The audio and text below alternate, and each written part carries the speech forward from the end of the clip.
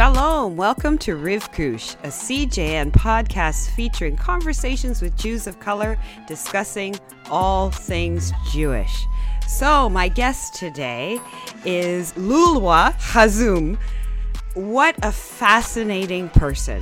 So let me tell you a little backstory before I delve into her bio. I believe, Lulwa, you reached out to me on Facebook. And when you did, of course, I perused your page and I was like, she is super, super cool. And I think immediately I reached out to you and said, hey, I'd love to interview you for the podcast because it's a moment that I could not let pass because you are super cool. So let me tell you a bit about her, and I'm going to read it out to you because it's a lot and it's all amazing. Iraqi-American Jewish musician, writer, educator, activist Hazan is the founder of an award-winning alternative rock band, Iraqis in Pajamas, which combines Iraqi Jewish prayer with original lyrics and music, singing in English, Hebrew, and the Iraqi dialect of Judeo-Arabic. She's also the founder of the newly emerging vocals and piano duo Shaddai Chants. In 1990, at the age of 20, she pioneered the Jewish multiculturalism movement, bringing to the mainstream both awareness and celebration of global Jewish heritage. So for all of you who thought conversations around Jewish diversity is a new thing, clearly it is not a new thing. The first woman worldwide known to lead egalitarian Sephardi Mizrahi services. As part of her groundbreaking work, because, just in case you thought that she wasn't doing enough, as part of her groundbreaking work, Hazum implemented the first ever curriculum on Jewish communities across the globe. I gotta take a breath. So, welcome. Whoa! And that, believe it or not, is the annotated biography, correct? Correct. When I send my business coach an update for the week, he typically gets back to me and says, I read it and then I took a nap. You're amazing. This is such good work that you have done. So I want to cast back to 1990, when you were 20, because I did allude to it because, in this day and age, when you're on social media, people are like, everybody's talking diversity, but they're all talking diversity and multiculturalism like it's something that just popped up, over the pandemic, right? Like, it's like they don't realize this work was being done decades and decades ago. So I want you to talk about this Jewish multiculturalism movement and what led you to do that. Well, I grew up in a home that was Orthodox and followed the Iraqi Jewish traditions, and I grew up in the 70s and 80s. It was very rare back then to preserve Sephardic or Mizrahi heritage. We weren't calling ourselves Mizrahi back then. It was just kind of anyone who wasn't Ashkenazi was lumped into Sephardic, even though that was not accurate. And so growing up, I had, let's call it 3 different buckets of identity. So I was Middle Eastern, I was Jewish, and I was female. And I felt like a ball in one of those pinball machines that just got bounced around, from one place to the other. So in the Jewish community, I was Middle Eastern and female, so I was dealing with racism and sexism. In the women's community and the feminist community, I was Jewish and Middle Eastern, so I was dealing with anti-Semitism, which I actually call racism, and I'm going to bookmark that. But since people colloquially refer to it as anti-Semitism, I'm calling it that.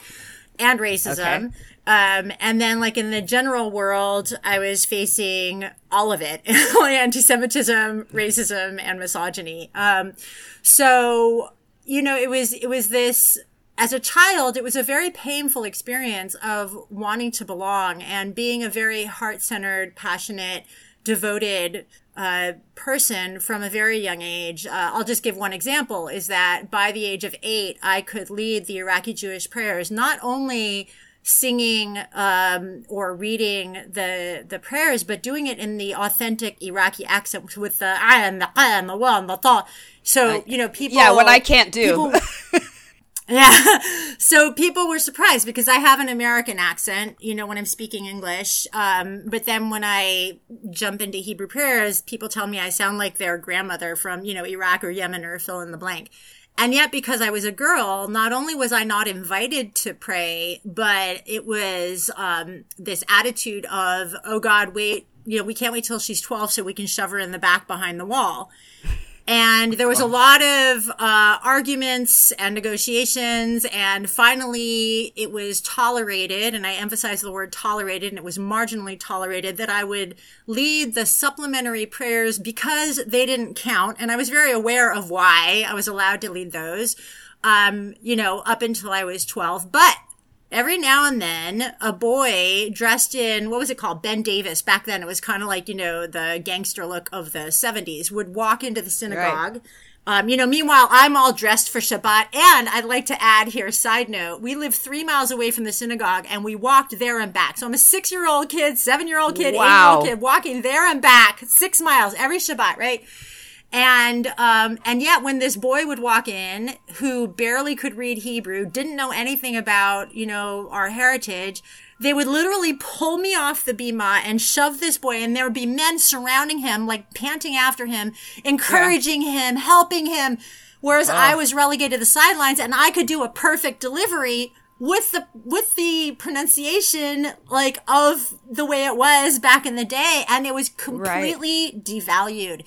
And anyhow, so that's just a snippet. I mean, I could go on and on about just that segment of my life for hours, but let's fast forward to my teenage years. By the time I was a teenager, by the time I was 14, I just stopped attending services. Still Orthodox, still practicing, but I was just like, F this. No. And I started dreaming then. I knew I was going to do something. I didn't know what it would be. Back then I was thinking maybe I'll start like a Jewish multicultural synagogue. And my vision was always really inclusive. It wasn't, I'm going to start an Iraqi synagogue. It was like, I want a synagogue where we all come together and we're all celebrating all of the Jewish heritage from all over the world, because it, honest to God, Rivka, never made sense to me. Why do you just want to know one prayer for the holiday or one song for the holiday or one tradition for the holiday when there's like 50? I don't get it. 100%. I don't get 100%. And let's be clear, it's often only one particular type that we have to learn, that they tell us to learn for the holidays, right? Well, what are you referring to? Because I want to understand what you're saying. Because what I was saying is, like you said, there's so many different traditions, so many different things that we can bring in. This multiculturalism. And I know in my experience that is never really, exactly what you said, it's never really brought into the synagogue world. It is almost always, the majority is Ashkenazi trope. Ashkenazi. Exactly. And I want to also people add, sitting there may not be. Exactly. Thank you. Oh God, I feel like jumping all over the map now, because that brings up something. That's cool. Let me Let's just jump. Side note for a minute. Okay. So we're now jumping to after I started doing this work. And back then, I would approach a Jewish leader, say rabbi in a synagogue, and tell them that I offer these Jewish multicultural programs. And their response almost always will be, well, we don't have any Sephardim here, so it's not something they'd be interested in. And I would respond with a few different things. I'd say, first of all, I challenge you on that assumption, because you don't know who you have in your congregation. If you're not already offering Jewish diversity, like, a multicultural approach to the prayers, or some kind of consciousness, like a base consciousness that we exist, no one's going to tell you. Exactly. So you may not be able to identify from somebody's face color alone. I'm a perfect example. My mom's actually, people can't see me, but my mom is a Jew by choice, from Irish, Danish, and Welsh background. My dad's an Iraqi Jew. So, I have light skin. I have dark hair, dark eyes, Middle Eastern nose, but I have light skin. Right. So everyone thinks I'm Ashkenazi. Like, I never stand out, but I am super not Ashkenazi. I love that. I am super not Ashkenazi. I mean, people always think there's an assumption, there's an arrogance that because I'm American, therefore I should know this, that, and the other things. Like, why don't you know my stuff? Why should I know your stuff? Exactly. The fact that the first time when I was at Columbia University and I walked into the high holiday services, I was lost. I had no idea what was going on because I had never been to an Ashkenazi high holiday service in my life. And people were like so baffled by that. How can you not know? I'm like, well, do you know mine? No. So hi. Anyhow. Anyhow, so what I said to them, I made a couple points. I said, first of all, you don't know because unless you make it a safe space for them to come forward, they're not going to. Second of all, are we Jews or are we not? Because if we're not, we need to start separating and be clear about that. Because my sensation is that all Jews are my family. Anything that happened anywhere in the Jewish world affects me personally. I personally care. I personally want to know. And guess what? By that point, I did know all the Ashkenazi stuff. So I was like, what makes you think that if someone's Ashkenazi, they're not going to be interested? And that's where I started saying things like, why would someone want to know one song for this holiday when they can know 12? Why would somebody want to be limited in their understanding of who or what Jews are? Jews typically spend so much time looking outside our community to make it more fun or interesting or diverse. I'm like, let's look inside. So that was actually one of the first programs I ever offered. Thank you. That was actually one of the first programs I ever offered. It was, what was it called? Multiculturalism in our own backyard. And I was pushing this idea really hard. I was like, why is it that Jews, Ashkenazi, light-skinned Jews, are disproportionately at the forefront of diversity movements and yet completely oblivious or resistant or hostile when it comes to Jews of color? And I remember once, it's hard to tell my story without kind of sharing the particulars, but I try not to because I never want to shame anyone. And it's not about who a person is or what an organization is. It's about what the behavior was, right? So right. I was at an event at Harvard, my junior year, and it was about Black-Jewish relations. And the speaker's going on and on about how we have to build bridges and this and that, and also between Arabs and Jews, blah, blah. And I was just like, what? I raised my hand. I'm like, okay, hi. I haven't heard anything about Black Jews. Right. And I haven't heard anything about Middle Eastern Jews. Why are you trying to artificially construct these bridges when we are the bridge? You don't have to work at it. Hold on. Pause for the applause. Because I'm telling you, I've never understood that, especially when it comes to Black Jews. I'm like, why are you going to this person and that person? I'm sitting right here, and I'm part of the family. Let me tell you something. Yeah. Let me tell you something. I want to just speak to how bad it was back then. So this is now, let's see, I was living in Berkeley, so it was mid-90s, maybe late 90s. A friend of mine was a Black Jewish woman, and she and I went to an event on Black-Jewish relations. Again, nothing about Black Jews. And she, then spoke up. She's like, I'm a Black Jewish woman. Where do you see me in this? And this guy starts talking about how Jews are white. And she's like, hi, can you look at my face, please? This is not a white face. And it was fascinating to me that moment because I was like, oh my God, it's like, and I've seen this play out over and over again in different contexts, but people start off with an idea and it's so entrenched. Jews are white.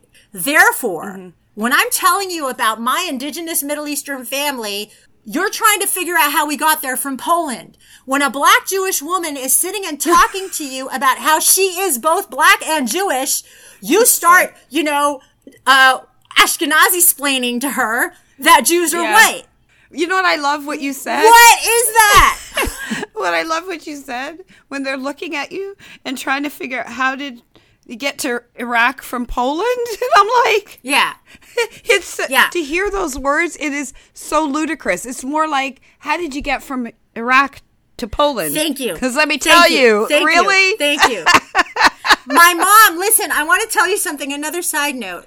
To me, I think, an influence of how fluid identity is, my mom had light skin, blue eyes, used to be blonde hair, became brown when she got older, but super white chick, right? But she, not only first of all, people assume she converted because of my dad. No, she started a quest when she was a child.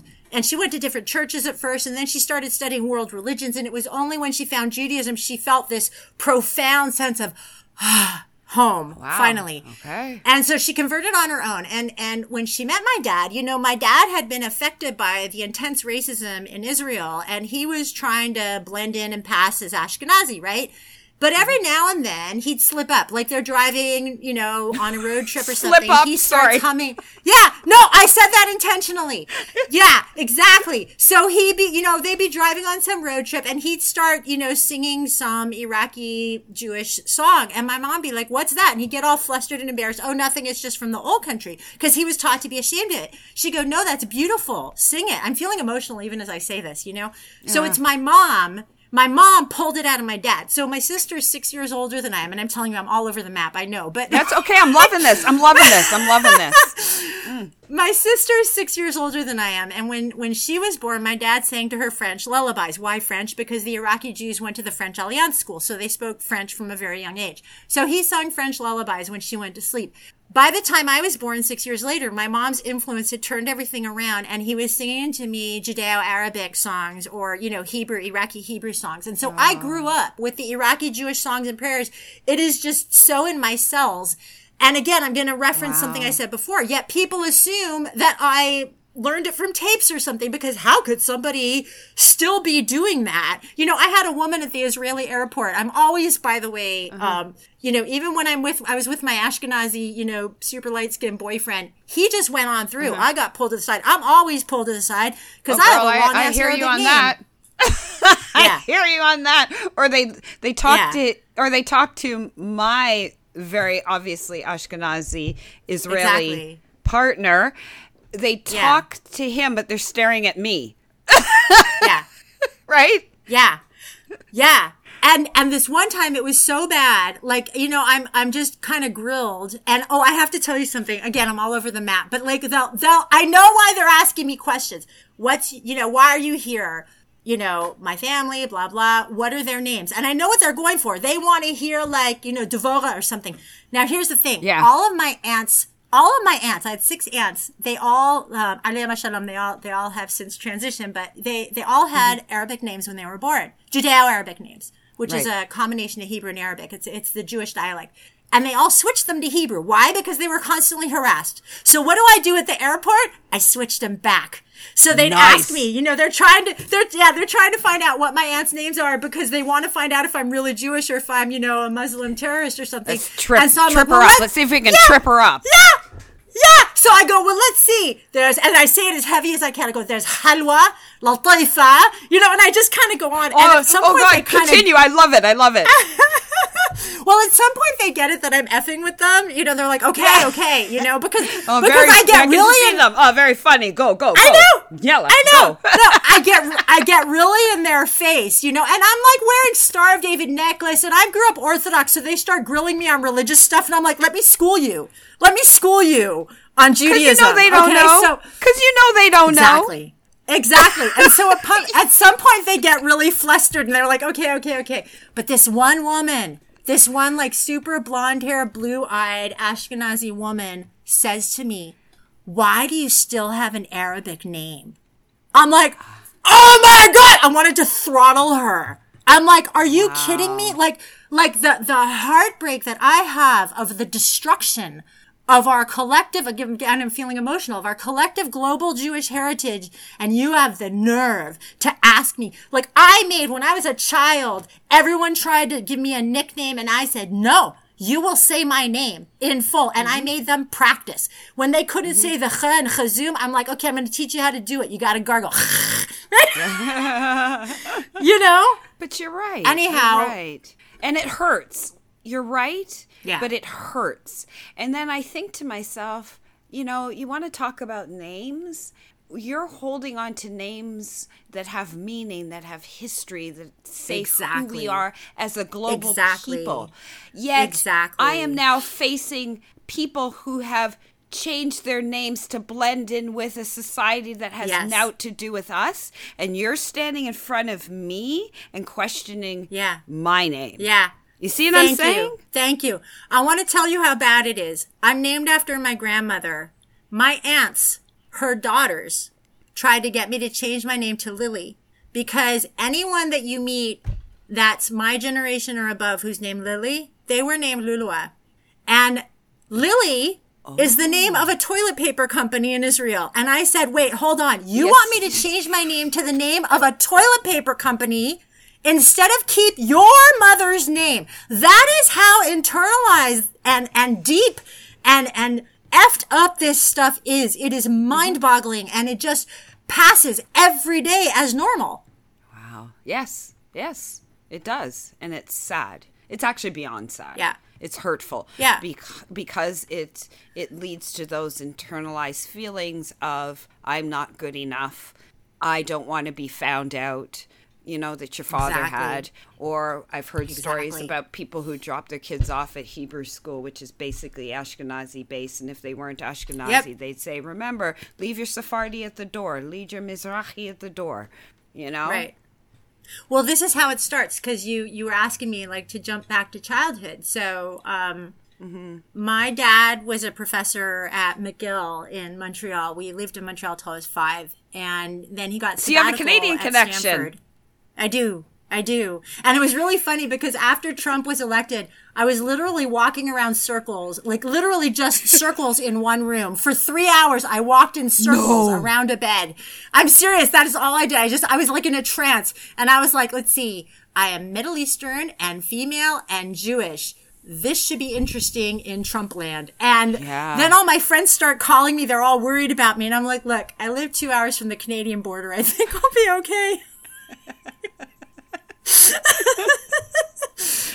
But anyhow, so we moved to California for a year. Where is Stanford? Palo Alto. That's 1 hour from San Francisco. There were no Orthodox Jewish schools that were my sister's grade in Palo Alto at that time. So we moved to San Francisco. My dad commuted 2 hours a day. Why? So that we could go to an Orthodox Jewish school. Okay, what happened at that Orthodox Jewish school? Number one, every day we come home, my dad's like, what did you learn today? We learned about Hanukkah. We don't say Hanukkah, we say Hanukkah. What did you learn about Hanukkah? We play dreidels. We don't play dreidels. And I remember as a 6-year-old, I'm like, why are we going to this school when we have to relearn everything when we get home?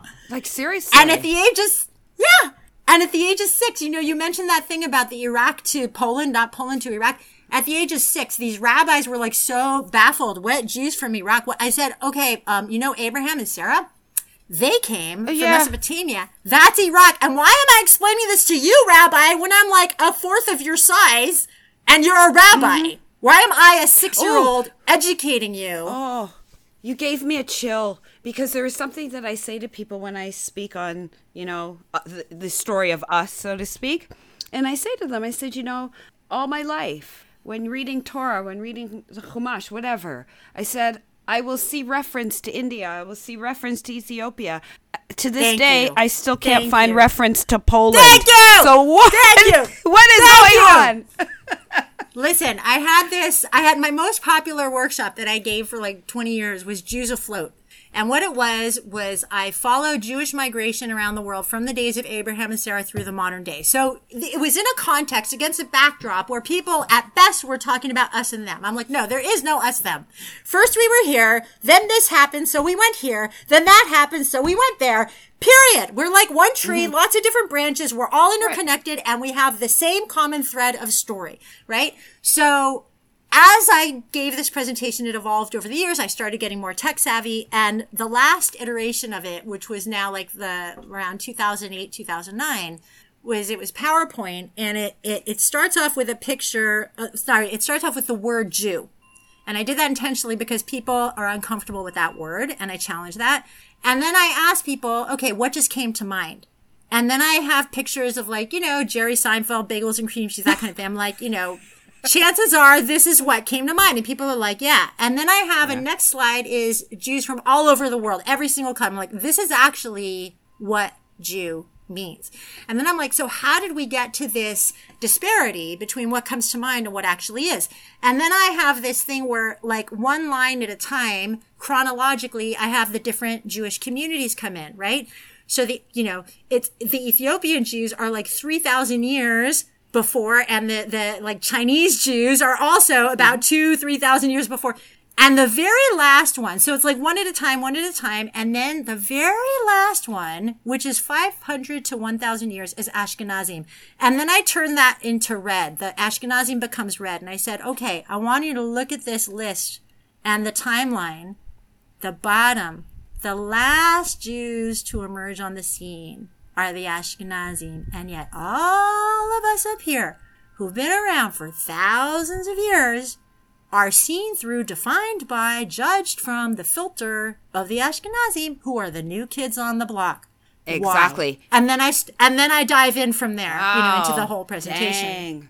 That is so powerful, because one of the things that drives me crazy is when people discover Jewish communities around the world. Thank you. And, when we discovered, oh my God, there's Ethiopian Jews. When we discover that there are Persian Jews, when we discover the Yemen, like, they keep discovering these Jews. And I keep saying to people, they've been here forever and a day.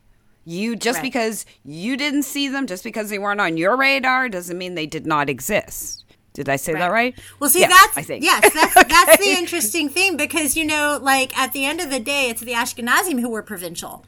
And in being so provincial, they had so much ignorance.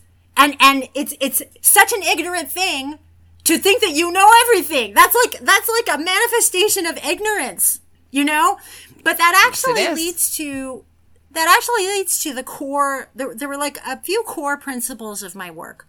One of them was, at the time that I was, coming of age and, starting to do this work publicly, you had the Jewish community, and I put Jewish in air quotes, and that was an Ashkenazi establishment. And if you were part of it, you, as you said, Rivka, a minute ago or a few minutes ago, you checked your identity at the doorstep in order to participate. So it's a different kind of racism. You're allowed to be here. We're not going to kick you out if you have dark skin, but you have to act like us. You got to do things the way we do things, and you can't challenge our paradigm. Okay, so there was the Ashkenazi community, and then there was the Sephardic separatist community, which was a very small group, very underfunded, very angry, and not getting anywhere with the Ashkenazi establishment. And I was like, well, this won't do. And what I wanted to see was to bring the not only Sephardim, but everybody, right? So I'm like, where I go, everyone comes with me, right? I wanted to bring all of that into the mainstream and challenge the paradigm, but do so in a way that didn't shame. So the Sephardic separatist community back then, it's like, these horrible Ashkenazim, and they're racist, and this opens a whole Pandora's box. But it's like, I think that I was just thinking actually this morning when I was drinking my morning coffee, I was like, I think there's like a difference between when something is a tool and when it becomes a weapon. So I think having consciousness about racism and dynamics of racism is a tool, but it can flip at some point and become a weapon. And that 100%. Doesn't take us to where we want to go, which is love. And so what I did was, instead of shaming and pointing fingers, I said, okay, look, like, especially when I give programs to Jewish educators, I say, look, you're a product of your own Jewish education. In your Jewish education, you learned about Jews from Poland and Germany. You learned about the traditions. You learned about the value. You developed an association, a heartfelt association. This is Jewish. You did not learn about Jews from other parts of the world. There's no way. No matter how heart-centered you are, no matter how interested you are, no matter how devoted you are that, yes, I want to do this, you cannot suddenly flip a switch and become an expert on Jews from Portugal or India or Yemen or Brazil. You can't. But you can do this. When you're talking about Jewish practice or Jewish history, probably what you know is Jewish practice or history from Central and Eastern Europe. So say that. Because the core problem is that people think they already know. When you go to Jewish school, you think you've learned Jewish education. They don't know that they don't know. If you say, this is Jewish tradition from Central and Eastern Europe, You don't have to say more than that. That already leaves room, space. That already begs the question, well, what is Jewish tradition from somewhere else? Yes. When people have that when people have that curiosity, they can go on their own journey and discover it. You don't have to be the one to provide it to them, right? Wow, that's awesome. Thank you. And another core piece of my work, and it's interesting because if you fast forward 30 years, it makes sense that I ended up running a PR company for 10 years. Yeah. Back when I was a teenager, I'm like, wait, why do we say Jewish and Sephardic? I mean, we might as well pack it up and go home. We're shooting ourselves in the foot. And I realized people have an association with the word Jewish. Jewish feels Jewish, right? Sephardic feels extracurricular, other, out there, not me, not right? Extracurricular. And so every time that Sephardim will call something Sephardic, like organizations in the Sephardic community, they were perpetuating the cycle. So what I did that was different was I started creating programs about Jewish history from blood, Jewish songs, like Jewish high holiday songs from Yemen, Jewish from blah, blah, blah. And what I noticed that happened was, this is circa 1990. So now we're coming back to your original question from half an hour ago.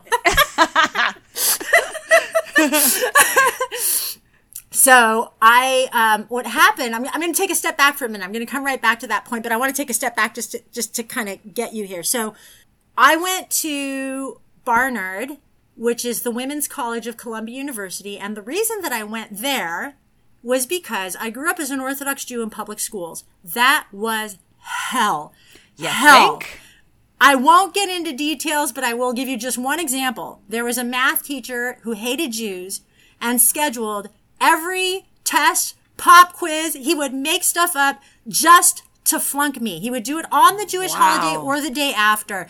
When I was a very strong student. I loved learning. I came in to my teachers at the beginning of the year with a Jewish calendar with all of the Jewish holy days circled in red. I said, I need to be gone for these days for religious observance. I'm not allowed to study.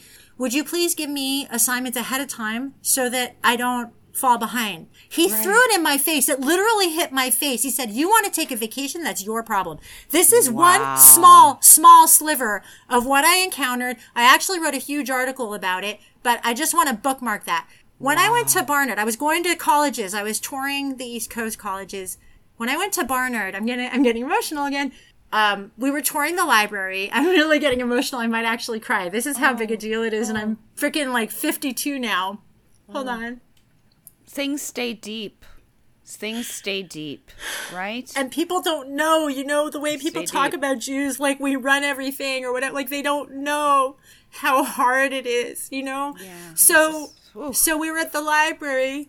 Yeah. And the tour guide goes, and here's where we have cassette tapes of all of the classes from the Jewish holidays. So if you miss a class, you can listen to this tape and catch up. And I grew up in San Francisco where people didn't even know what, maybe they knew Rosh Hashanah or Yom Kippur at best. They didn't know what the heck Sukkot, Simchat Torah, any of that.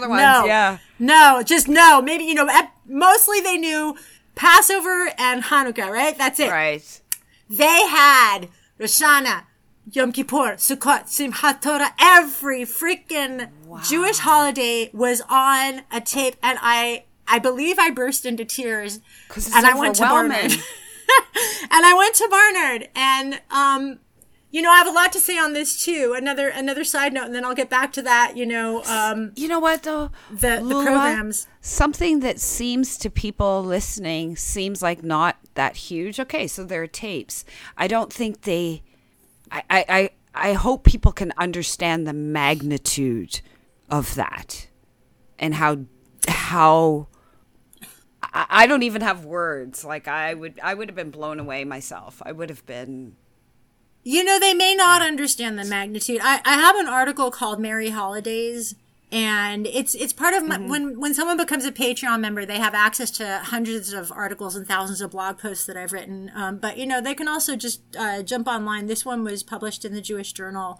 It's called Merry Holidays, and it gets into the weeds about this.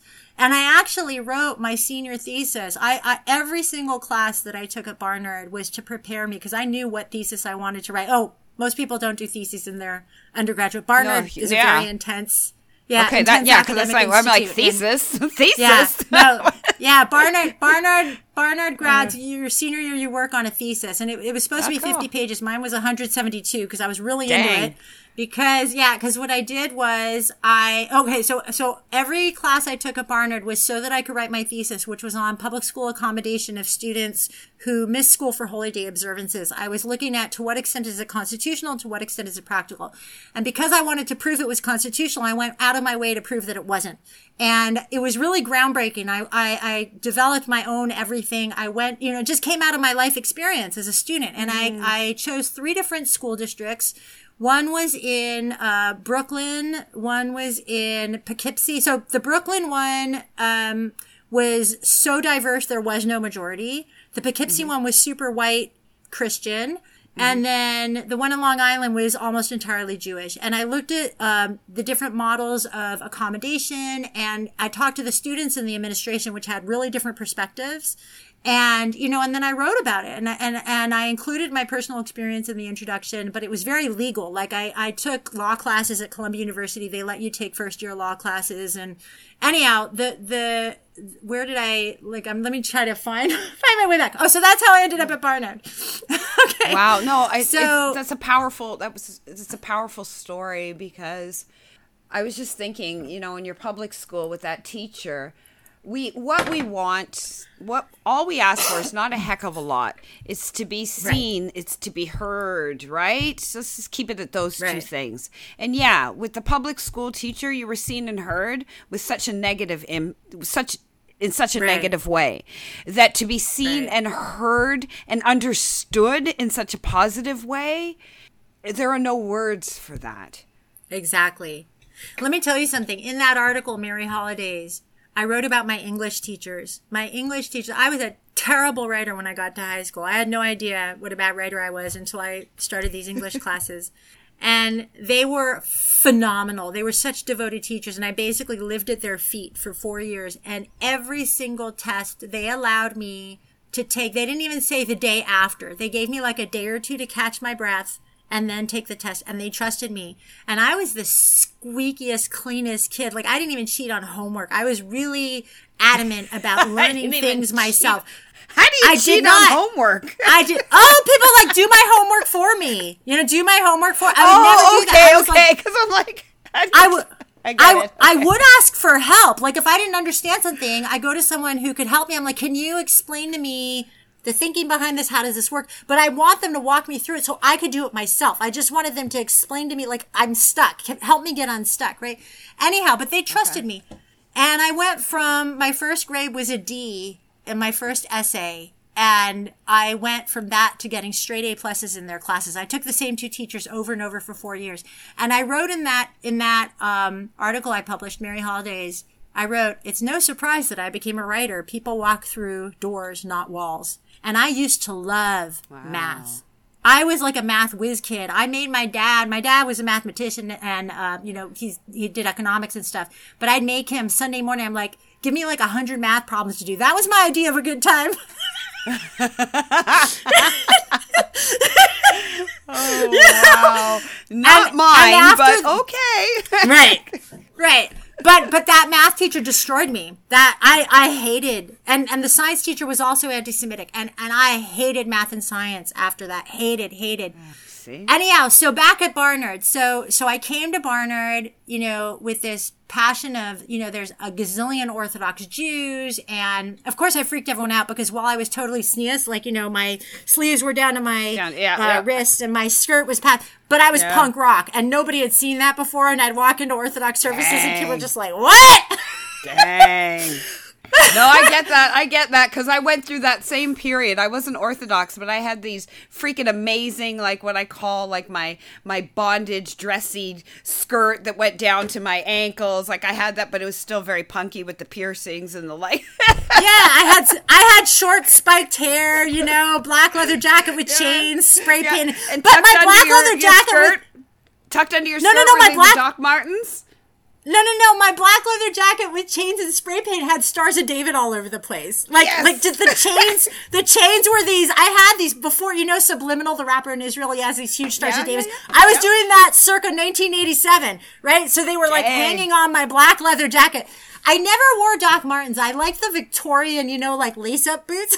Oh, those are very cool, though. With the little heels. We're getting very detailed here. Yeah! Yeah, those are cool. So I was always into those. Like, I had leather boots up to my knee, and you had to crisscross Me too. them kind of thing. Oh, me too. In fact, I used to, I'd have to plan very carefully where I was going, because if I was going to somebody's house and I'd have to take them off, it was like a no-go. Right. It was like a no-go. Right. It's like, and so then, I can't make it. And then, that's devotion right there. And then years later, they developed the ones with the zipper on the side. I'm like, oh, this is awesome. Like, it's still all lacy on the front. No, can't do it. I'm a purist. I'm a purist. Can't do the zipper. Okay. Can't do the zipper. That's funny. Oh shoot! So I didn't know you're of like mind on that punk front. That's cool. Yeah. Oh, 100%. Well, you know what? Just to digress a little bit, when I was in just entering high school, here I'm going to date myself. We're talking about Electric Company before we started airing. Deborah Harry was like the girl, and while she wasn't, I wouldn't define her as punk or anything. I actually wouldn't, because they were so light, but the look of her, I wanted to look like that so badly, and I was like, how could I be Blondie? So I was kind of like the black girl Blondie for a while there. But that's awesome. that look, and that I grew up around that era of, like the Sid Vicious's, that sounds weird, but very much that kind of influence in the background was like that real hardcore kind, and I like the look. Well, it's interesting. Kind of bastardized after a while, right? And corporate, but somebody interviewed me from I think it was Juice School, interviewed me about one of my albums and was asking about why punk, and I had to kind of stop and think, and because I gravitated to, I only listened to classical music, and I studied at the San Francisco Conservatory of Music, playing flute and piano my whole childhood. And then I was 16, and my best friend gave me a mixtape. She's like, it's time for you to become a teenager. And it was all like new wave, punkish kind of music. And I fell in love. I mean, I feel like that's what my mom must have felt like when she found Judaism. I was like, my soul has come home. Oh my God. And I was such a good girl look until then, and then I'm like, shaving my hair in spikes and all that. I get it. So, and I think what it is so I think people have a really weird relationship to anger. I think anger is glorious. It's beautiful. It's the heart's expression that something is wrong here. And I see it as a manifestation of love. And when anger is suppressed, that's when it becomes violent. That's when it becomes dangerous. Yes. But when it's expressed, I like that, express, suppress. I got to do something with that. Anyhow, when it's expressed, it's glorious, And what I saw, at least the punk and punk light music I was listening to, was people who were angry. And it's like, I felt like there was something beautiful about it, though. It didn't feel to me wallowing in the anger, or maybe they were, but I wasn't. Like, to me, it was a doorway. It was an opening. Get it out. Yeah.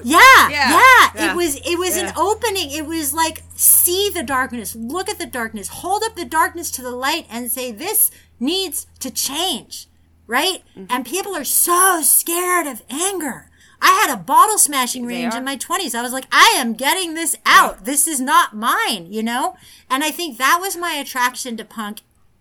And I think also that, you were talking about the aesthetic. I think there was something beautiful about, when I was a little girl, I just spontaneously started pulling things out of garbage and making things out of them. And this was before, recycling became hip and stuff. And I was just like, can I make toys out of garbage, And there was something about punk that I think it's the same thing. You create beauty out of something that's trash.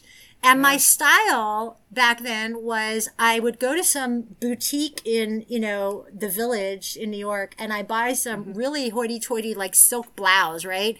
Like very kind of upper crust. And then I just wear like shredded tights and, my boots. And, it was kind of like this.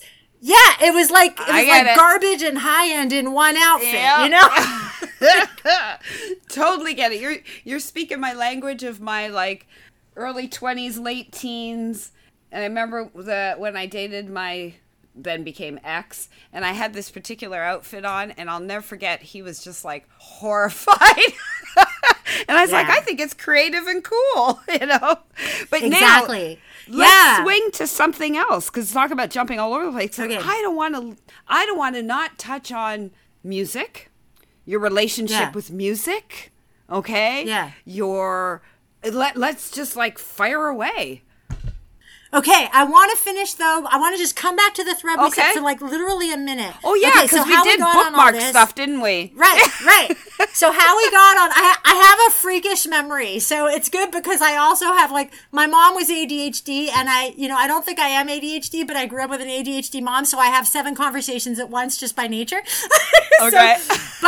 But my freakish memory allows me to come back. So what I was saying was I went to Barnard with my heart open, for the Jewish community. And then it was super Ashkenazi. And the thing is, the whole Jewish community was super Ashkenazi when I was growing up. But I was like on Iraq Island. My home was Iraq Island, right? But all of a sudden I didn't have that. And I was just in this Ashkenazi ocean. And my junior year, I think, senior, I can't remember, year of college, there was a kvetching session by the Jewish office. We didn't have Hillel there back then. And even the name of the kvetching session was something I wanted to kvetch about, which is why is everything Ashkenazi. So even this kvetching session is a Yiddish word. Exactly. I was thinking about a Yiddish word. Yeah, exactly. And what I said was so basic. I said, I would really like it if we had one of the prayers during services and, kind of rotate for the Kiddush on Shabbat and have something that's Sephardic. And I was attacked. I was just like attacked. I won't get into the details, but it was awful. And I walked away going, I will never, ever again ask Ashkenazim permission to please include us. And I started Student Organization of Jews from Iran and Arab countries. I launched it first at Columbia, and then I continued it in Los Angeles, and then that led to numerous other organizations that I founded and led. And what was interesting was one of the ways I was attacked, one of the kind of pushbacks was, well, Lula, it's maybe you and one other person on campus who are Sephardic. So, I can't remember his exact words after that because I was livid, but it was something along the lines of, therefore it's irrelevant, right? And I gave him the same response then that then became my response to the rabbis, which we talked about before, which is, you don't know that. And even if you're Ashkenazi, the fact that this doesn't interest you is a problem, because are we Jews or are we Jews? Exactly. And when I started SOJAC, Student Organization of Jews from Iran and Arab countries, all of a sudden, wouldn't you know it, there's all of these Sephardic and Mizrahi Jews who showed up out of nowhere who hadn't been going to anything. Exactly. Yeah. But not only did that happen, but because the language I used was, Jewish X from Y, right? Jewish, let's do a Jewish Shabbat from, Iran, whatever it was. Therefore, what? Ashkenazim showed up, and that had never happened. Sephardic was not sexy back then. No Ashkenazim went to anything Sephardic. Sephardic was dirty. It was backwards. It was barbaric. And they came to my programs. So I knew I was onto something. And so I was talking about two of the core principles of my work that were revolutionary. One was I was like, you don't need to be an expert on it, but identify you're really talking about Ashkenazi. Just say that. Just say Jewish from Central and Eastern Europe. Your job's done. Number 2 is, when I'm doing programs or when other Sephardim and Mizrahim are doing programs, let's call it Jewish from, because otherwise people aren't going to relate. And the third prong of my work, and that really is kind of like, it was just those 3 prongs over and over again in different ways, was this one time I was given a presentation to the Women's Council of the Jewish Federation in Los Angeles. And it happened to fall between Purim and Pesach. I was burning the midnight oil. And what I had noticed was while Ashkenazim came to my events, which is great, that's an improvement, they kept saying you and us. And I'm like, how do I get them to say we? How do I get them that? Like, it obsessed me. Yeah. Other 21-year-olds were going out partying. I was like staying up all night. How do I get them to say we? And so this one presentation was between Purim and Pesach. And I was like, oh my God, I got it. So I start the presentation the next morning. I go, what holiday we just celebrate? Purim. Good. Where did Purim take place? Persia. Where's Persia today? Iran. How many of you know how Iranian Jews celebrate Purim? Dead silence. What holiday are we about to celebrate? Passover. Where did Passover take place? Egypt. How many of you know how Egyptian Jews celebrate Passover? Dead silence. But that second question, heads started to nod. And then I said the words that I remember to this day, even though it was like freaking, 25, 30 years ago. And I used it in every single program. As we go story by story through the history and heritage of the Jewish people, we find that Judaism is rooted deeply in the Middle East and North Africa. Abraham and Sarah, Moses and Miriam, the first yeshivas, the Talmud, blah, blah, blah. Yep. So then, I kind of make the point of, and yet we know little or nothing about that today. Why? Exactly. And at the end of this presentation, a woman raised her hand. She goes, what do we... And I could almost not hear the rest of her question because I'm like, she said we! She said we!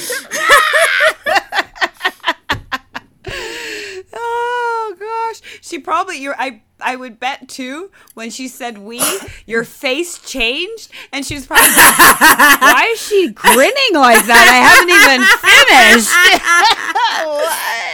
What? But you did it. Yeah. Dang. That was a game changer. Yeah. The same thing happened, and I'm going to wrap this up because I know you want to talk about my music, but the same thing happened, the Jewish Multicultural Curriculum Project. I specifically launched it at a school that was super Ashkenazi. These kids were blonde. I mean, it was like as European as you get.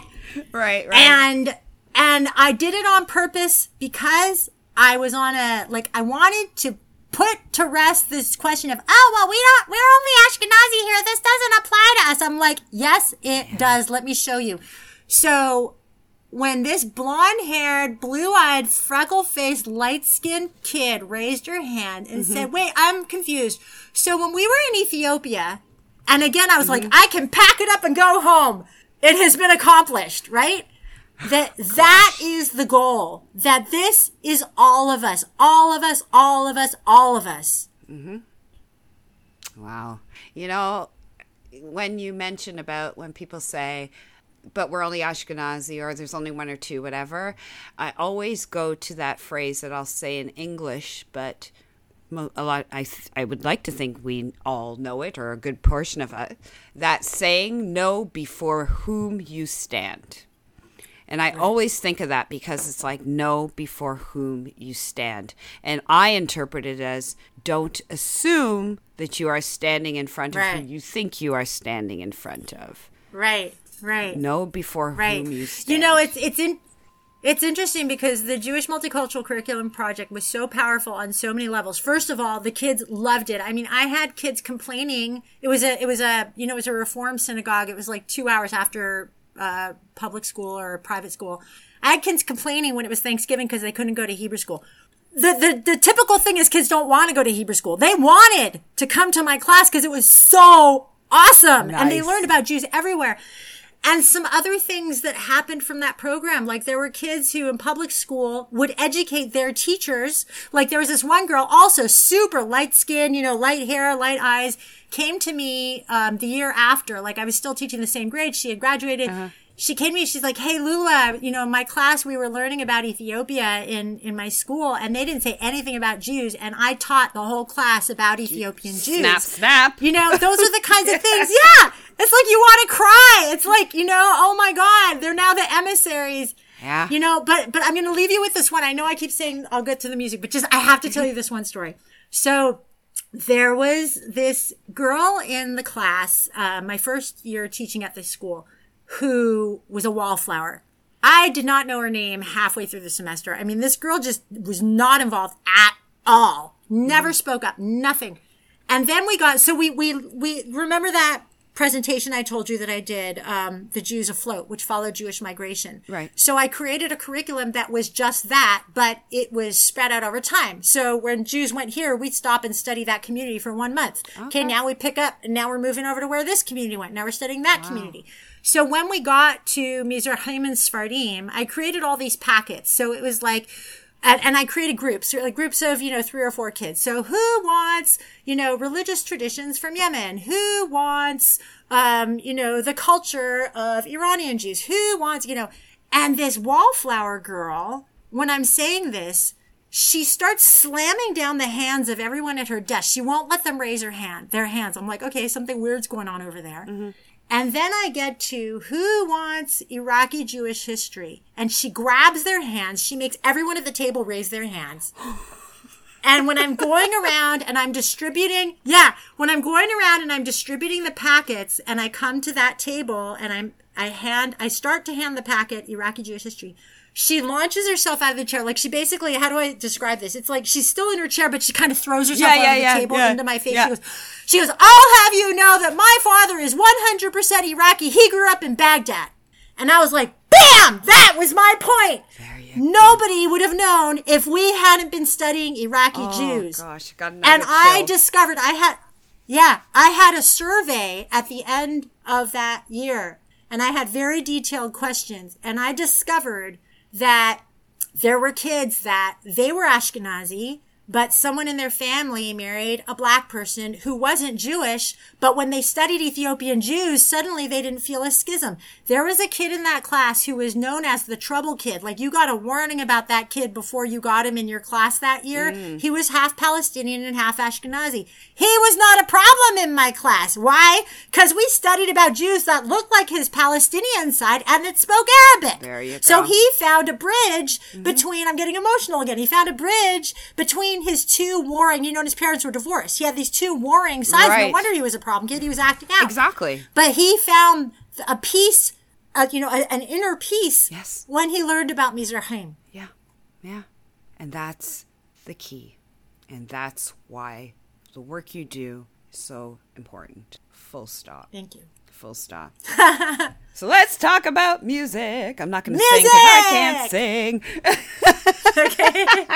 Well, it sounds like you can from the clip, that little clip I just heard. Okay, I liken my voice to, and I love this singer, and I wish it was as good as his, at least have the energy of a Joe Cocker.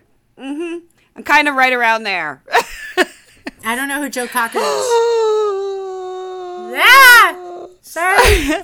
Okay, so your homework, and you can't cheat, is to Google Joe Cocker, but 60s Joe Cocker. 60s Joe Cocker. Oh, okay. Okay? He's no longer with us. He's a British kind of soul singer, bluesy singer.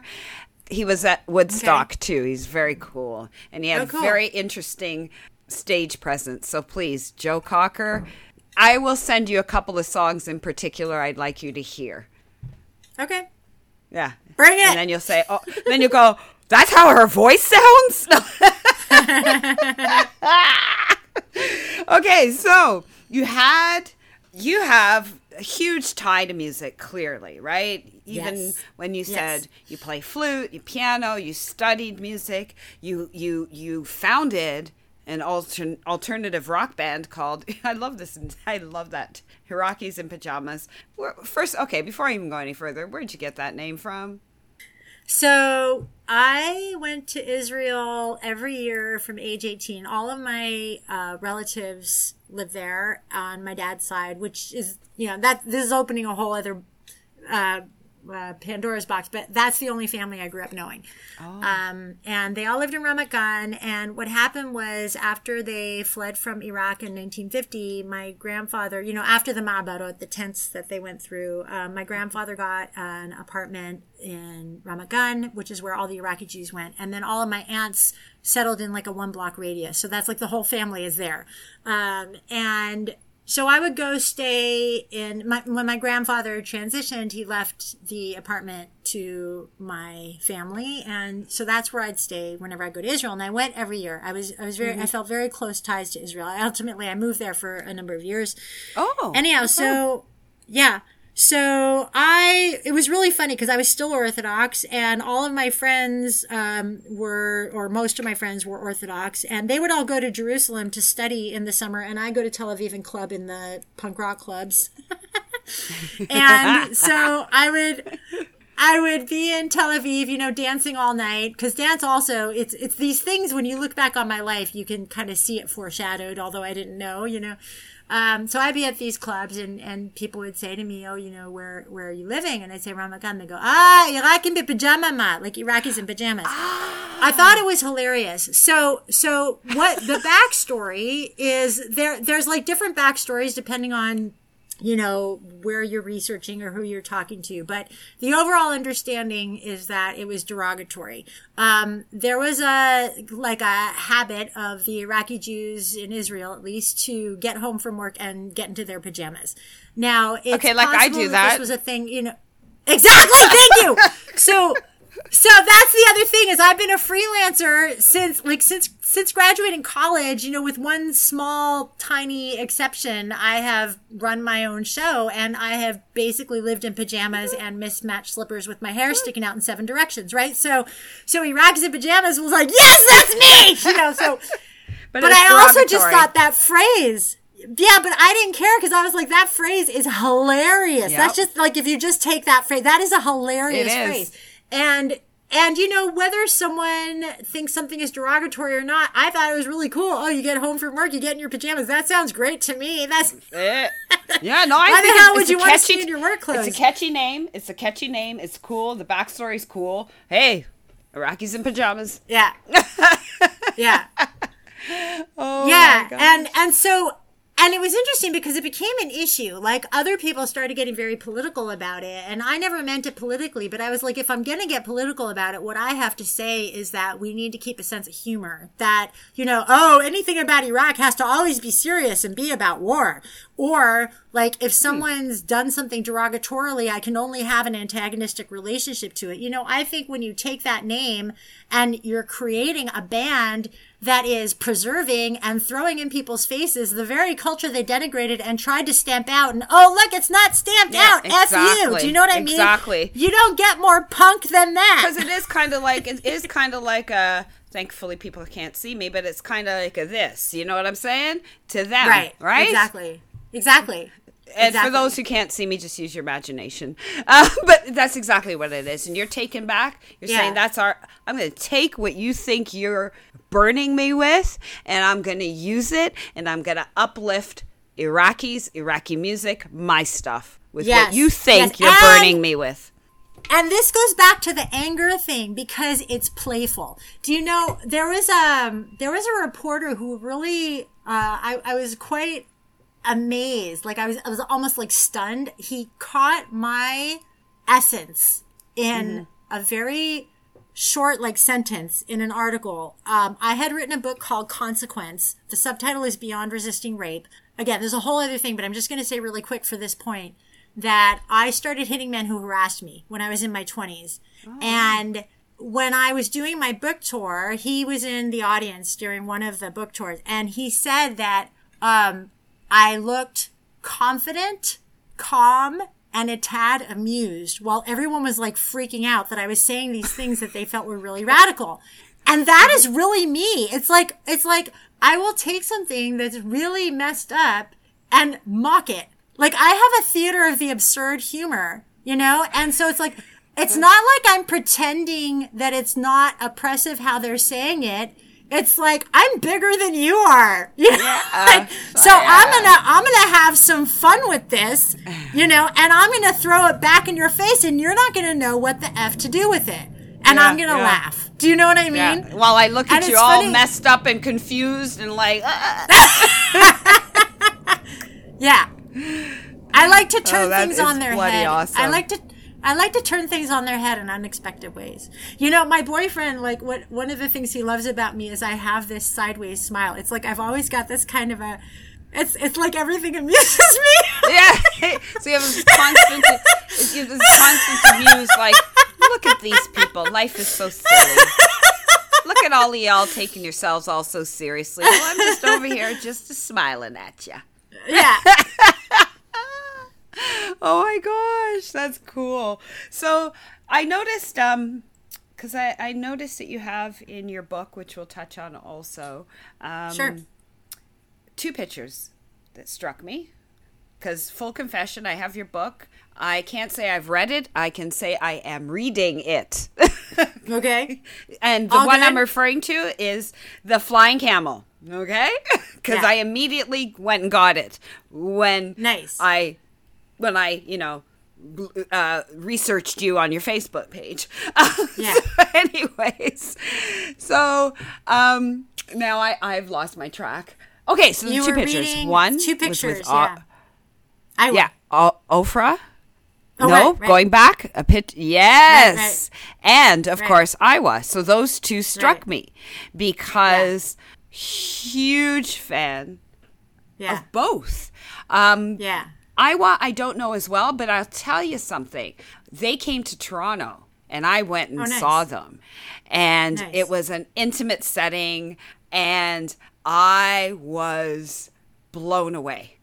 Blown away. I danced till I Yeah. thought my feet would fall off. And I was just like, this is amazing. Amazing. Yeah.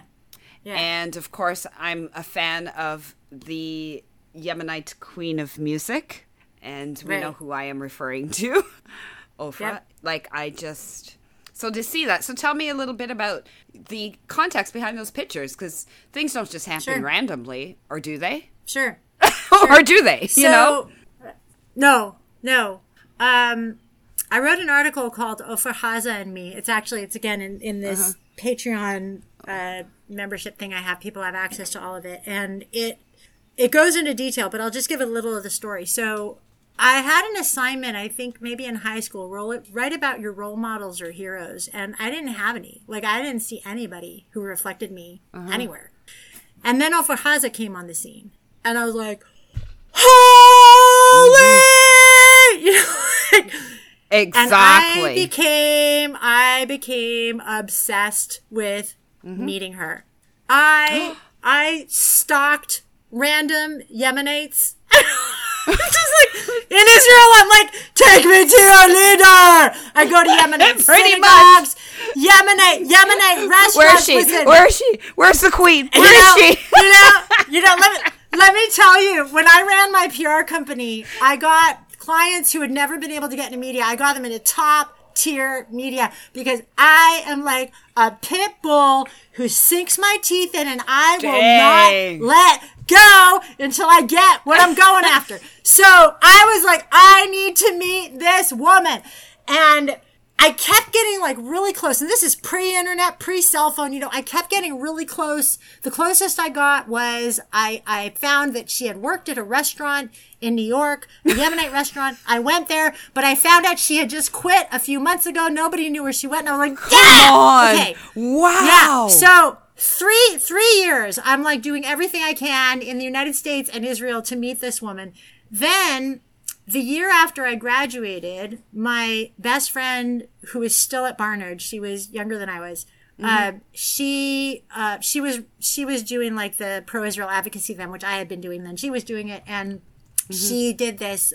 She organized a concert, an Ofra Haza concert, which I didn't know about, but I happened to be visiting. I went to visit her for like a few days, and the concert happened to fall on that day, but it was sold out. And I was like, yeah! Like again, foiled again. And then one of the people who was signed up got sick. And I was like, I did not poison her. I did not, nothing to do with it. I did not. Hold on, I hold did on, not hold on. know that That's woman. her story, and she's sticking to it. Okay. So I was like, oh my God, oh my God, oh my God. So we go to the concert and the seat was way in the back. Like all of the Columbia University students were like way in the back. And so I start, you know, I don't take things lying down. So I start just walking around. And I'm just like, you know, I go down to the stage. I'm like, there are 2 seats. And I just stand by these 2 seats that are empty. And the show's about to start. And the 2 seats are still empty. And I run and I grab my friend. And she's like, but people may, you know, they may come and they may sit there. I'm like, if they do, we'll give them the seats. Come on. So we went running down there. We sat. I'm in the freaking first row. Ofra Haza comes on. I was going crazy. My knee was bouncing up and down. I'm like, there she is! And she's like out of reach, right in front of my face. I mean, I was so close to her. She starts singing. It's like pearls are coming out of her mouth. She did not use any of the tech equipment. Oh my God. And I start, Rivka, looking at the stage. I'm like, that stage is low.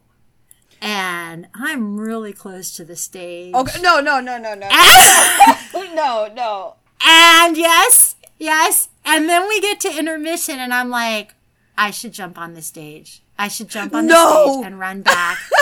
And then, I mean, I have always had a very transparent face. Like, I can't hide anything. And so I go over to the group of the students, and one of my friends from the group can tell something's going on. And she's like, what's up? And I'm like, well, I'm just thinking that stage is really low, and I've been trying to meet Ofer Haza, and I want to dive bomb the stage. And she goes, let's go! And she like grabs my hand. I'm like, really? Yeah, she grabs my hand. I'm like, really? She goes, yes! So we start running, and immediately it kicked, and I was like, yeah! So I end up overpowering her. The meaning, what does that mean? She was in front of me, pulling me, and then, my energy went through the roof, and then I went racing past her, and then the security guards come storming down the aisle, yelling at us, you can't, and I freaking dive bomb the stage under the curtain. They caught her, and I start running back. The security guards are now running after me, and they're now dive bombing the stage. I just start running around. I don't know where the heck I am. It was this huge stage. I end up in this room that's like another auditorium. I was very confused. I was like, did I end up back in the place that I came from? No, this is another room. And then I hear them going, where? Did you see this girl? Did you see this girl? I'm like, F! And then I just go running out of the room. I go running down the hall. And then I run into this room, and all the eminent dancers are there from her troupe. And I just go up to this one guy. I go, hi, my name's Lulua Khazum. I run an organization called Student Organization for Jews from Iran and other countries. I've been trying to meet Ofer Haza for 3 years. I really want to talk to her. And he just looks at me very calmly, languidly, takes a drag on his cigarette, and goes, Ma? Which is what in Hebrew? What? And I go, what? Like he did. So I'm like talking a million words, or we're a million words a minute, and and he's just like anything. Right? Yeah, exactly. And then I go, oh, Shmi Lulua Khazum, Hithalti Agun Studenti, and I just do the whole thing in Hebrew, and he just looks at me, pauses, takes another drag of his cigarette, goes, are you in a rush? In Hebrew, right? Yeah. And I realize somehow I've made it in. Nobody's kicking me out. And I go, no. And then he invites me to sit down. So I sit down, and, they're all very relaxed, and they asked me to tell my story more. And I'm like, well, I've been trying to meet her because, I started this organization, and I teach about Jews from the Middle East and North Africa, and it's really important to me to get in the mainstream. And she's like this, total role model because she's a musician, and she's, teaching people about Yemenite music and blah, blah, blah. Yep. And then they're like, okay, well, her dressing room's over there. You can go say hello. And I was like, are you effing kidding me? So I go to the you didn't dressing pass room. out. I know. And miss your opportunity altogether. I know. So I'm shaking. I go to the dressing room. I'm shaking, and the door opens, and it's this woman who I guess is like her assistant or something. She's like, she can't talk to you right now. She's getting ready to go on. I'm like, okay. And then I kind of explained to her the situation. She's like, okay, well, you can go talk to her manager. It's Betzalel Aloni, and he's over on the front, kind of like where I had come from, like on the stage area. Like the curtains were down. So he was on the stage, but behind the curtains. Yeah. And I was like, okay. And then I was like, oh God, I had this sinking feeling because the security guards were still looking for me. And so then I'm like, okay, Lula, just act like you belong here. And I just start shouting random words in Hebrew to like various people as I pass by to just, have an air of belonging. Hilarious. And then I get to the stage, and Betzalel Aloni is there. And I had tried reaching him too because I had, stalked her and found out who her manager was. And So I told him my story. He thought it was the funniest thing. He just started laughing and laughing. And then he said, okay, well, you can come backstage after. And I was like, I just had this feeling like they're not going to let me backstage. And I was like, I'm really concerned they won't let me. He's like, no, I'll make sure. And look, I dot my I's and I cross my T's. I'm like, can I have your number? Here's my number. Yeah, like, for real. And I'm like, give me your wallet so that you have to come find me. Yeah. So I'm like, please make sure, blah, blah. Okay. So then I go and I sit down.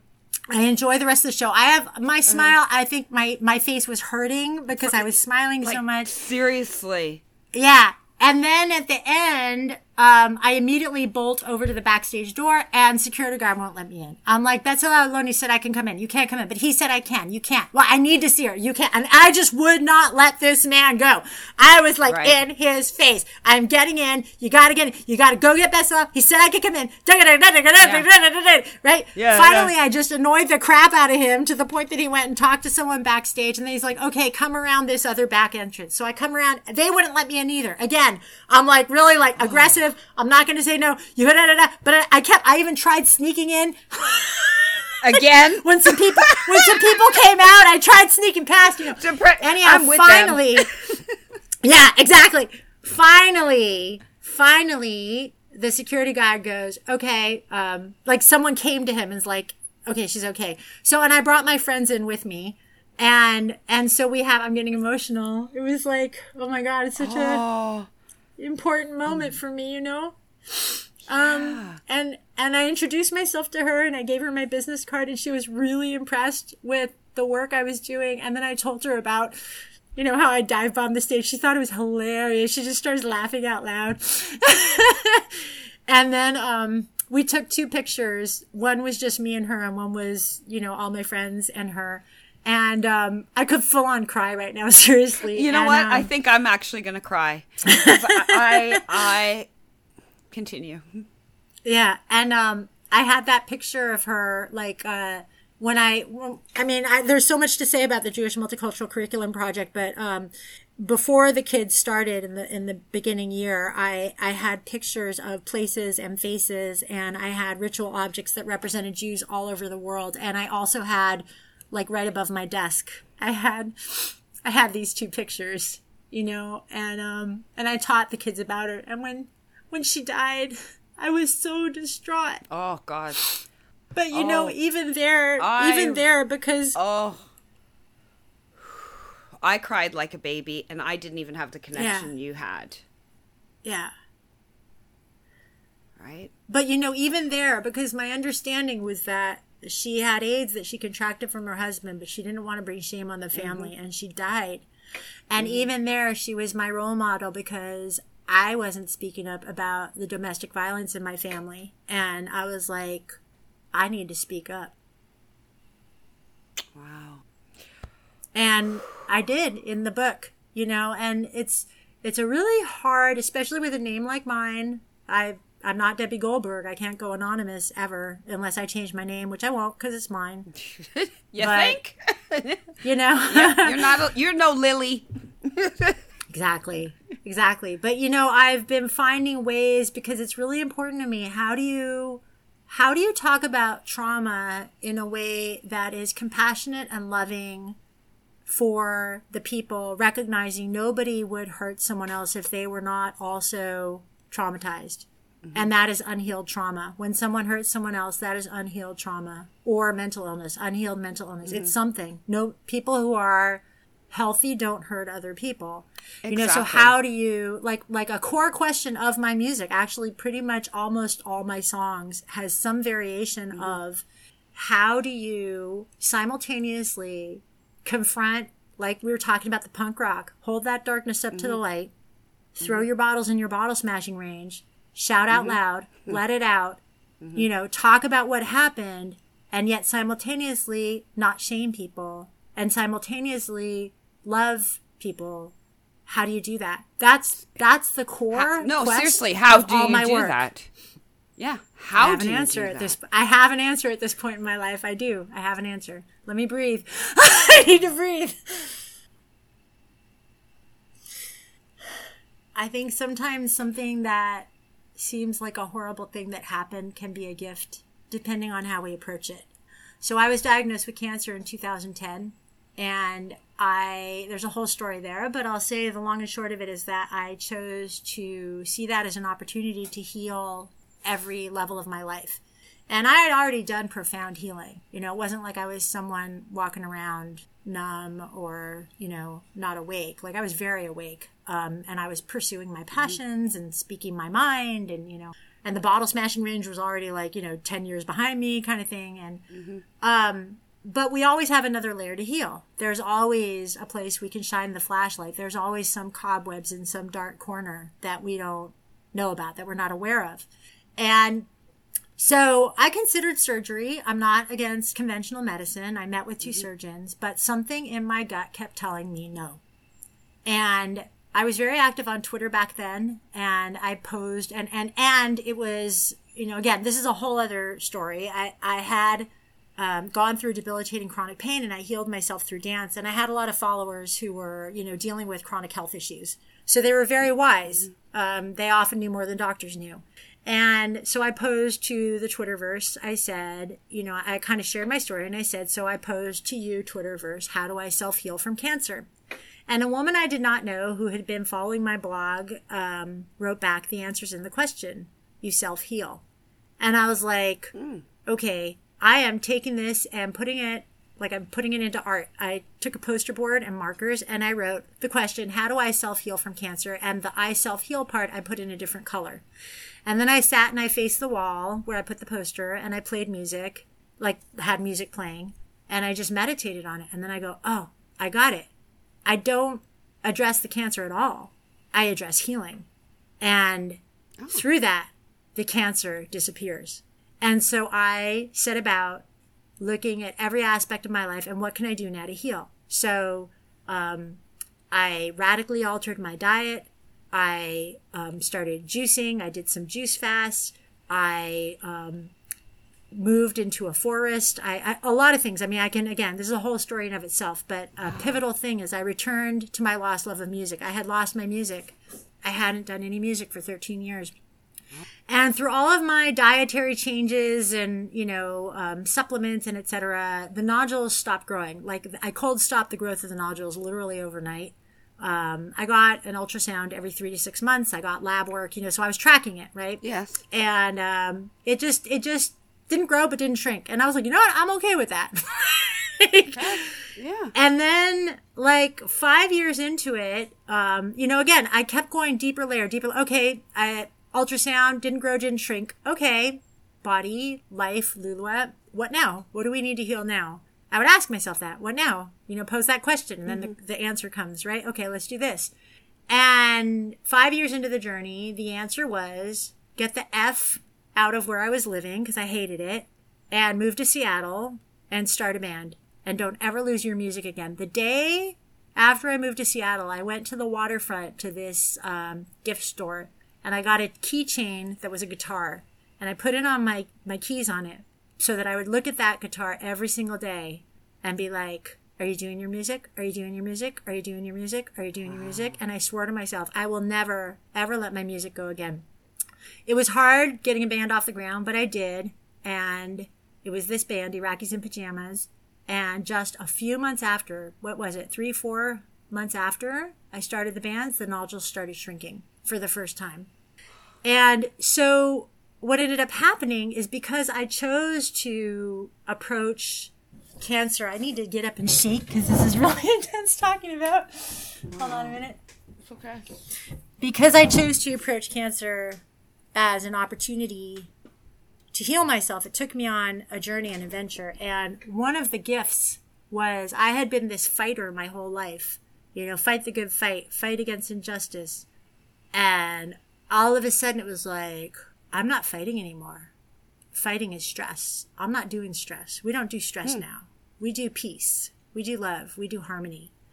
And there's different ways of approaching things. I did not want to. There's a lot of people who envision, I can never remember which is the good and which is the bad, the white or the red blood cells, but they envision one of the blood cells attacking the other. They have a lot of that going on. I'm like, I don't want war in my body. I don't want to invite images of war in my body.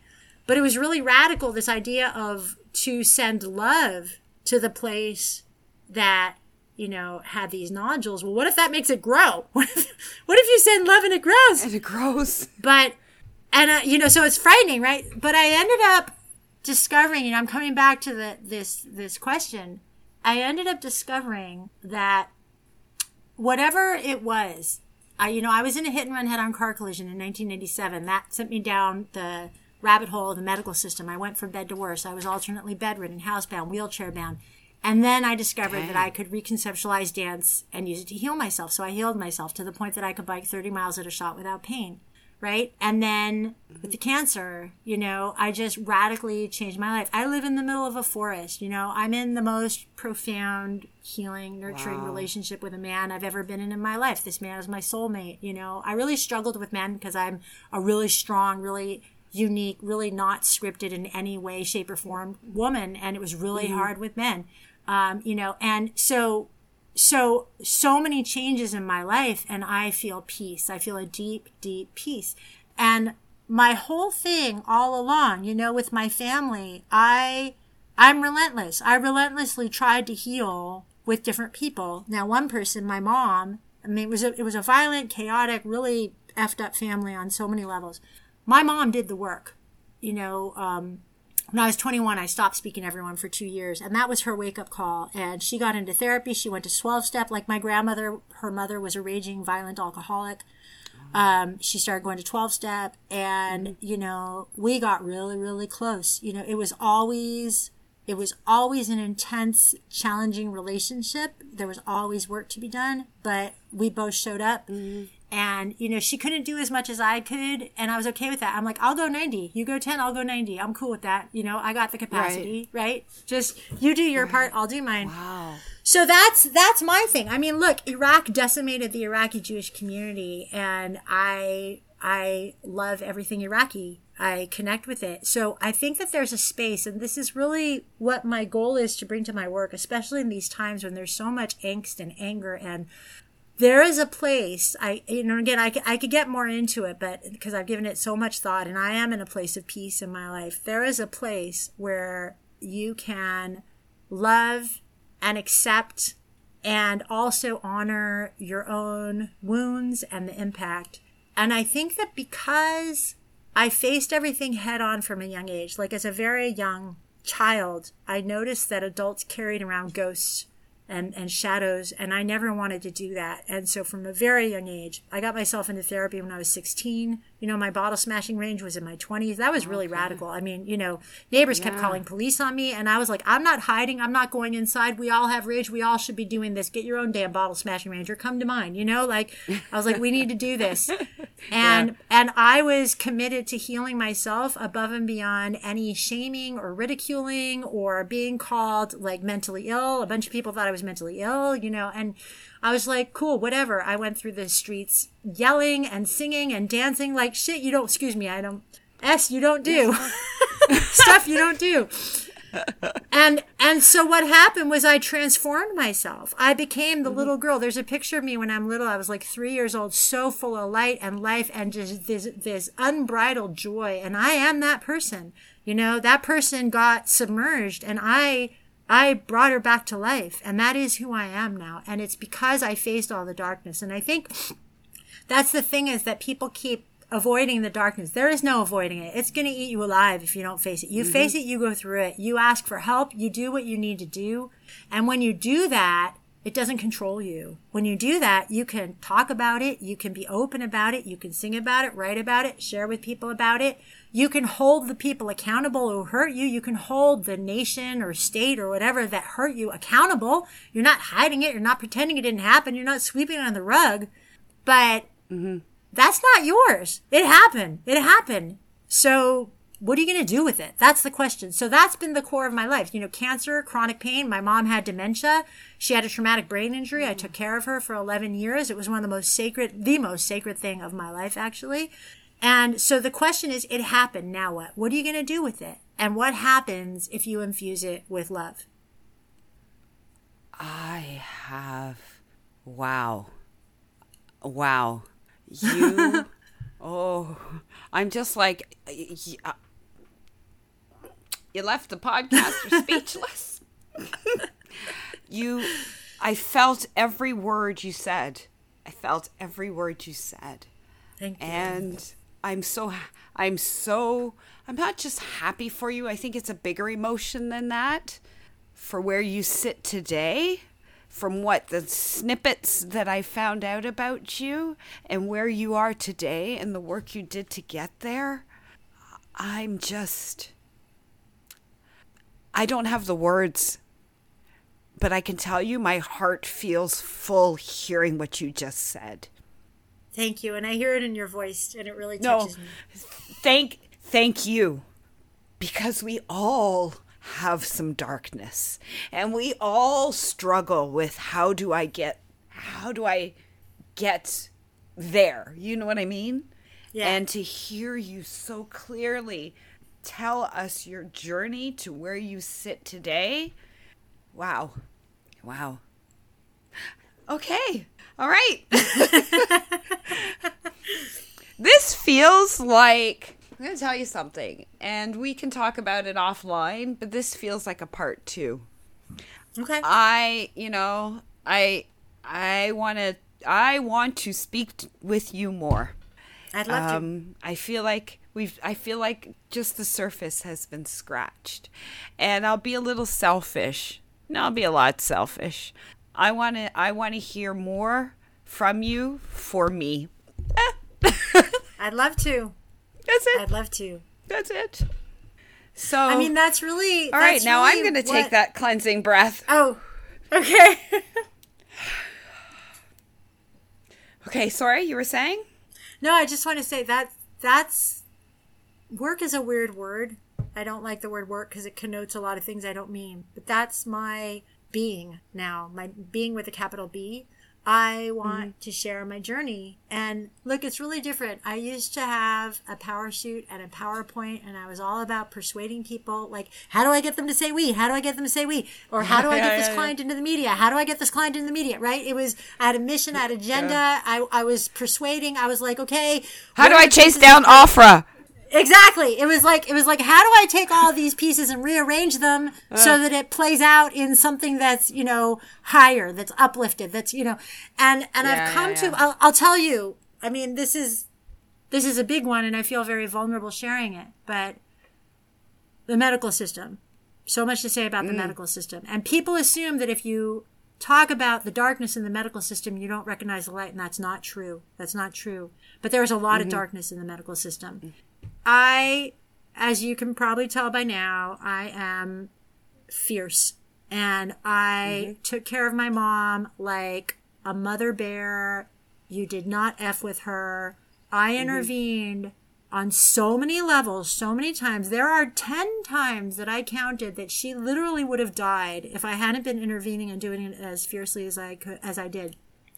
And yet, even with all that, throwing my whole being, everything I had at the situation, my mother died from medical negligence because there was a cluster F at the end that had so many things going on. Like, there were so many things happening simultaneously that were all code red.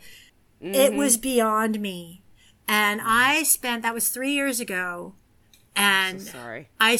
Thank you. And I spent most of the last 3 years beating myself up because I didn't rescue her and I turned on myself, like scorching, like looking for what could I have done differently. And it was a very painful, but a very healing lesson because I finally understood, because every time I go through it, it's like, I go through it with my therapist, right? I'd make the same choice again. And I concluded finally, there was nothing I could do. It was bigger than me. But I have to tell you. Yeah, but you had to get there. What do you mean? Like, you had to get to that conclusion. Right. Yourself. Right. You had but to I have work to your tell way you to that conclusion. Yes. Yes. But I have to tell you something I'm very proud of. Because again, we can get in this story another time in our part 2 or maybe part 3. I don't know. But anyhow, the level of things and the amount of things and the intense barrage of things that were going on, I swear to God that God was like, what is does it effing take to get through this woman and end this person's life? This woman does not let it happen. She's like blocking us so it was like God had to like turn up to like turbo level.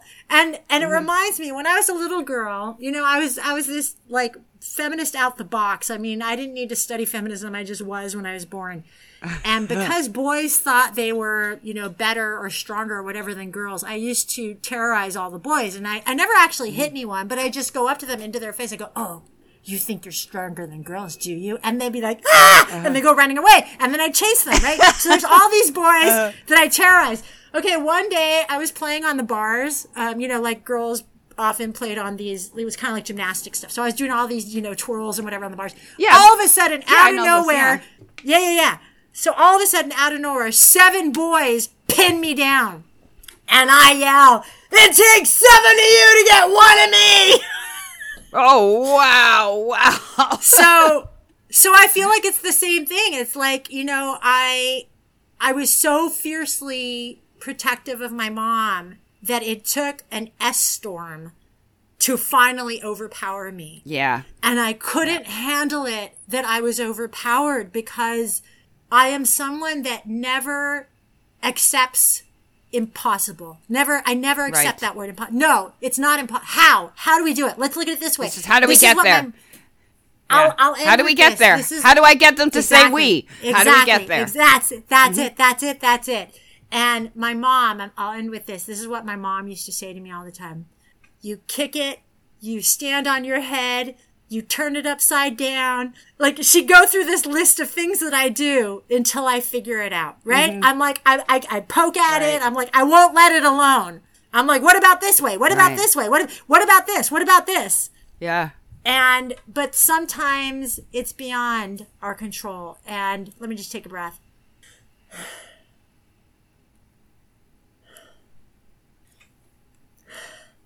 So it was an extremely painful lesson, but an extremely healing one, because I am now in a place of peace. I don't anymore hold myself responsible for everything in the world. I used to take on everything. I mean, I used to joke that the police department should put me on payroll, because if I thought anything that looked even mildly squirrely, I was there. I was involved. Okay. You know? And now it's like I've come, you know, sometimes we have to go through really painful things. And I've come to this place of, I'm in a place of simultaneously accepting what is, allowing for the possibility of what can be, and breathing into it. And I think that it's, you know, I think that, well, I can't say for anybody else. I can say for me, how I approach things now is I allow the support of the universe. Like, I don't have to fix it all or do it all myself. And so I will face a situation and I'll say, okay, what is my heart's intention here? Like, what is causing my heart pain? What is my heart's desire? What's my heart's intention? And then I will pray. I will say, please guide me. And it's never, please guide me on how to get this. It's never a specific thing. It's like, please guide me on how to bring harmony into this relationship, or how to feel at peace with this person, or how. So it's a very kind of a open question. And then with that question in my heart, I dance. I go to the beach. I play music. And it comes. It evolves. It becomes it's not like God's like, oh, do this. It's like the thing becomes. Natural evolution, a natural conclusion. Yeah. Wow. Okay, sounds like we're going to have another conversation. Okay. One day for certain, for sure. Thank you doesn't feel like enough, but thank you. Thank you so much. You have given me so much to think about. You gave me a great story to smile about, and maybe I'll get brave and dive bomb a stage one day too. You are absolutely amazing. Thank you so much. Thank you so much from here. And I do want to continue this conversation. Lulwa Chazum. Nahon? Nachon. Thank you, Rivka. Toda. Ashkorak. That's Judeo-Arabic. Ashkorak. I like that. Yeah. Hey, you might have to give me some lessons. Okay. All right. So Okay. until another day, thank Sounds you. good. Bye. Bye.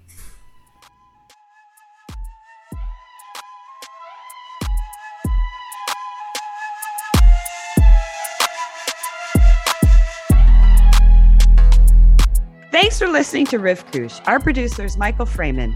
Music by Westside Gravy, and I am Riv Kush. If you enjoyed this podcast, you can hear more at thecjn.ca/RivKush and support us by subscribing. If you want to support the CJN, join the CJN Circle. You get quarterly magazines, invitations to live events, and a weekly printable edition. Learn more at thecjn.ca/circle. Thanks for listening.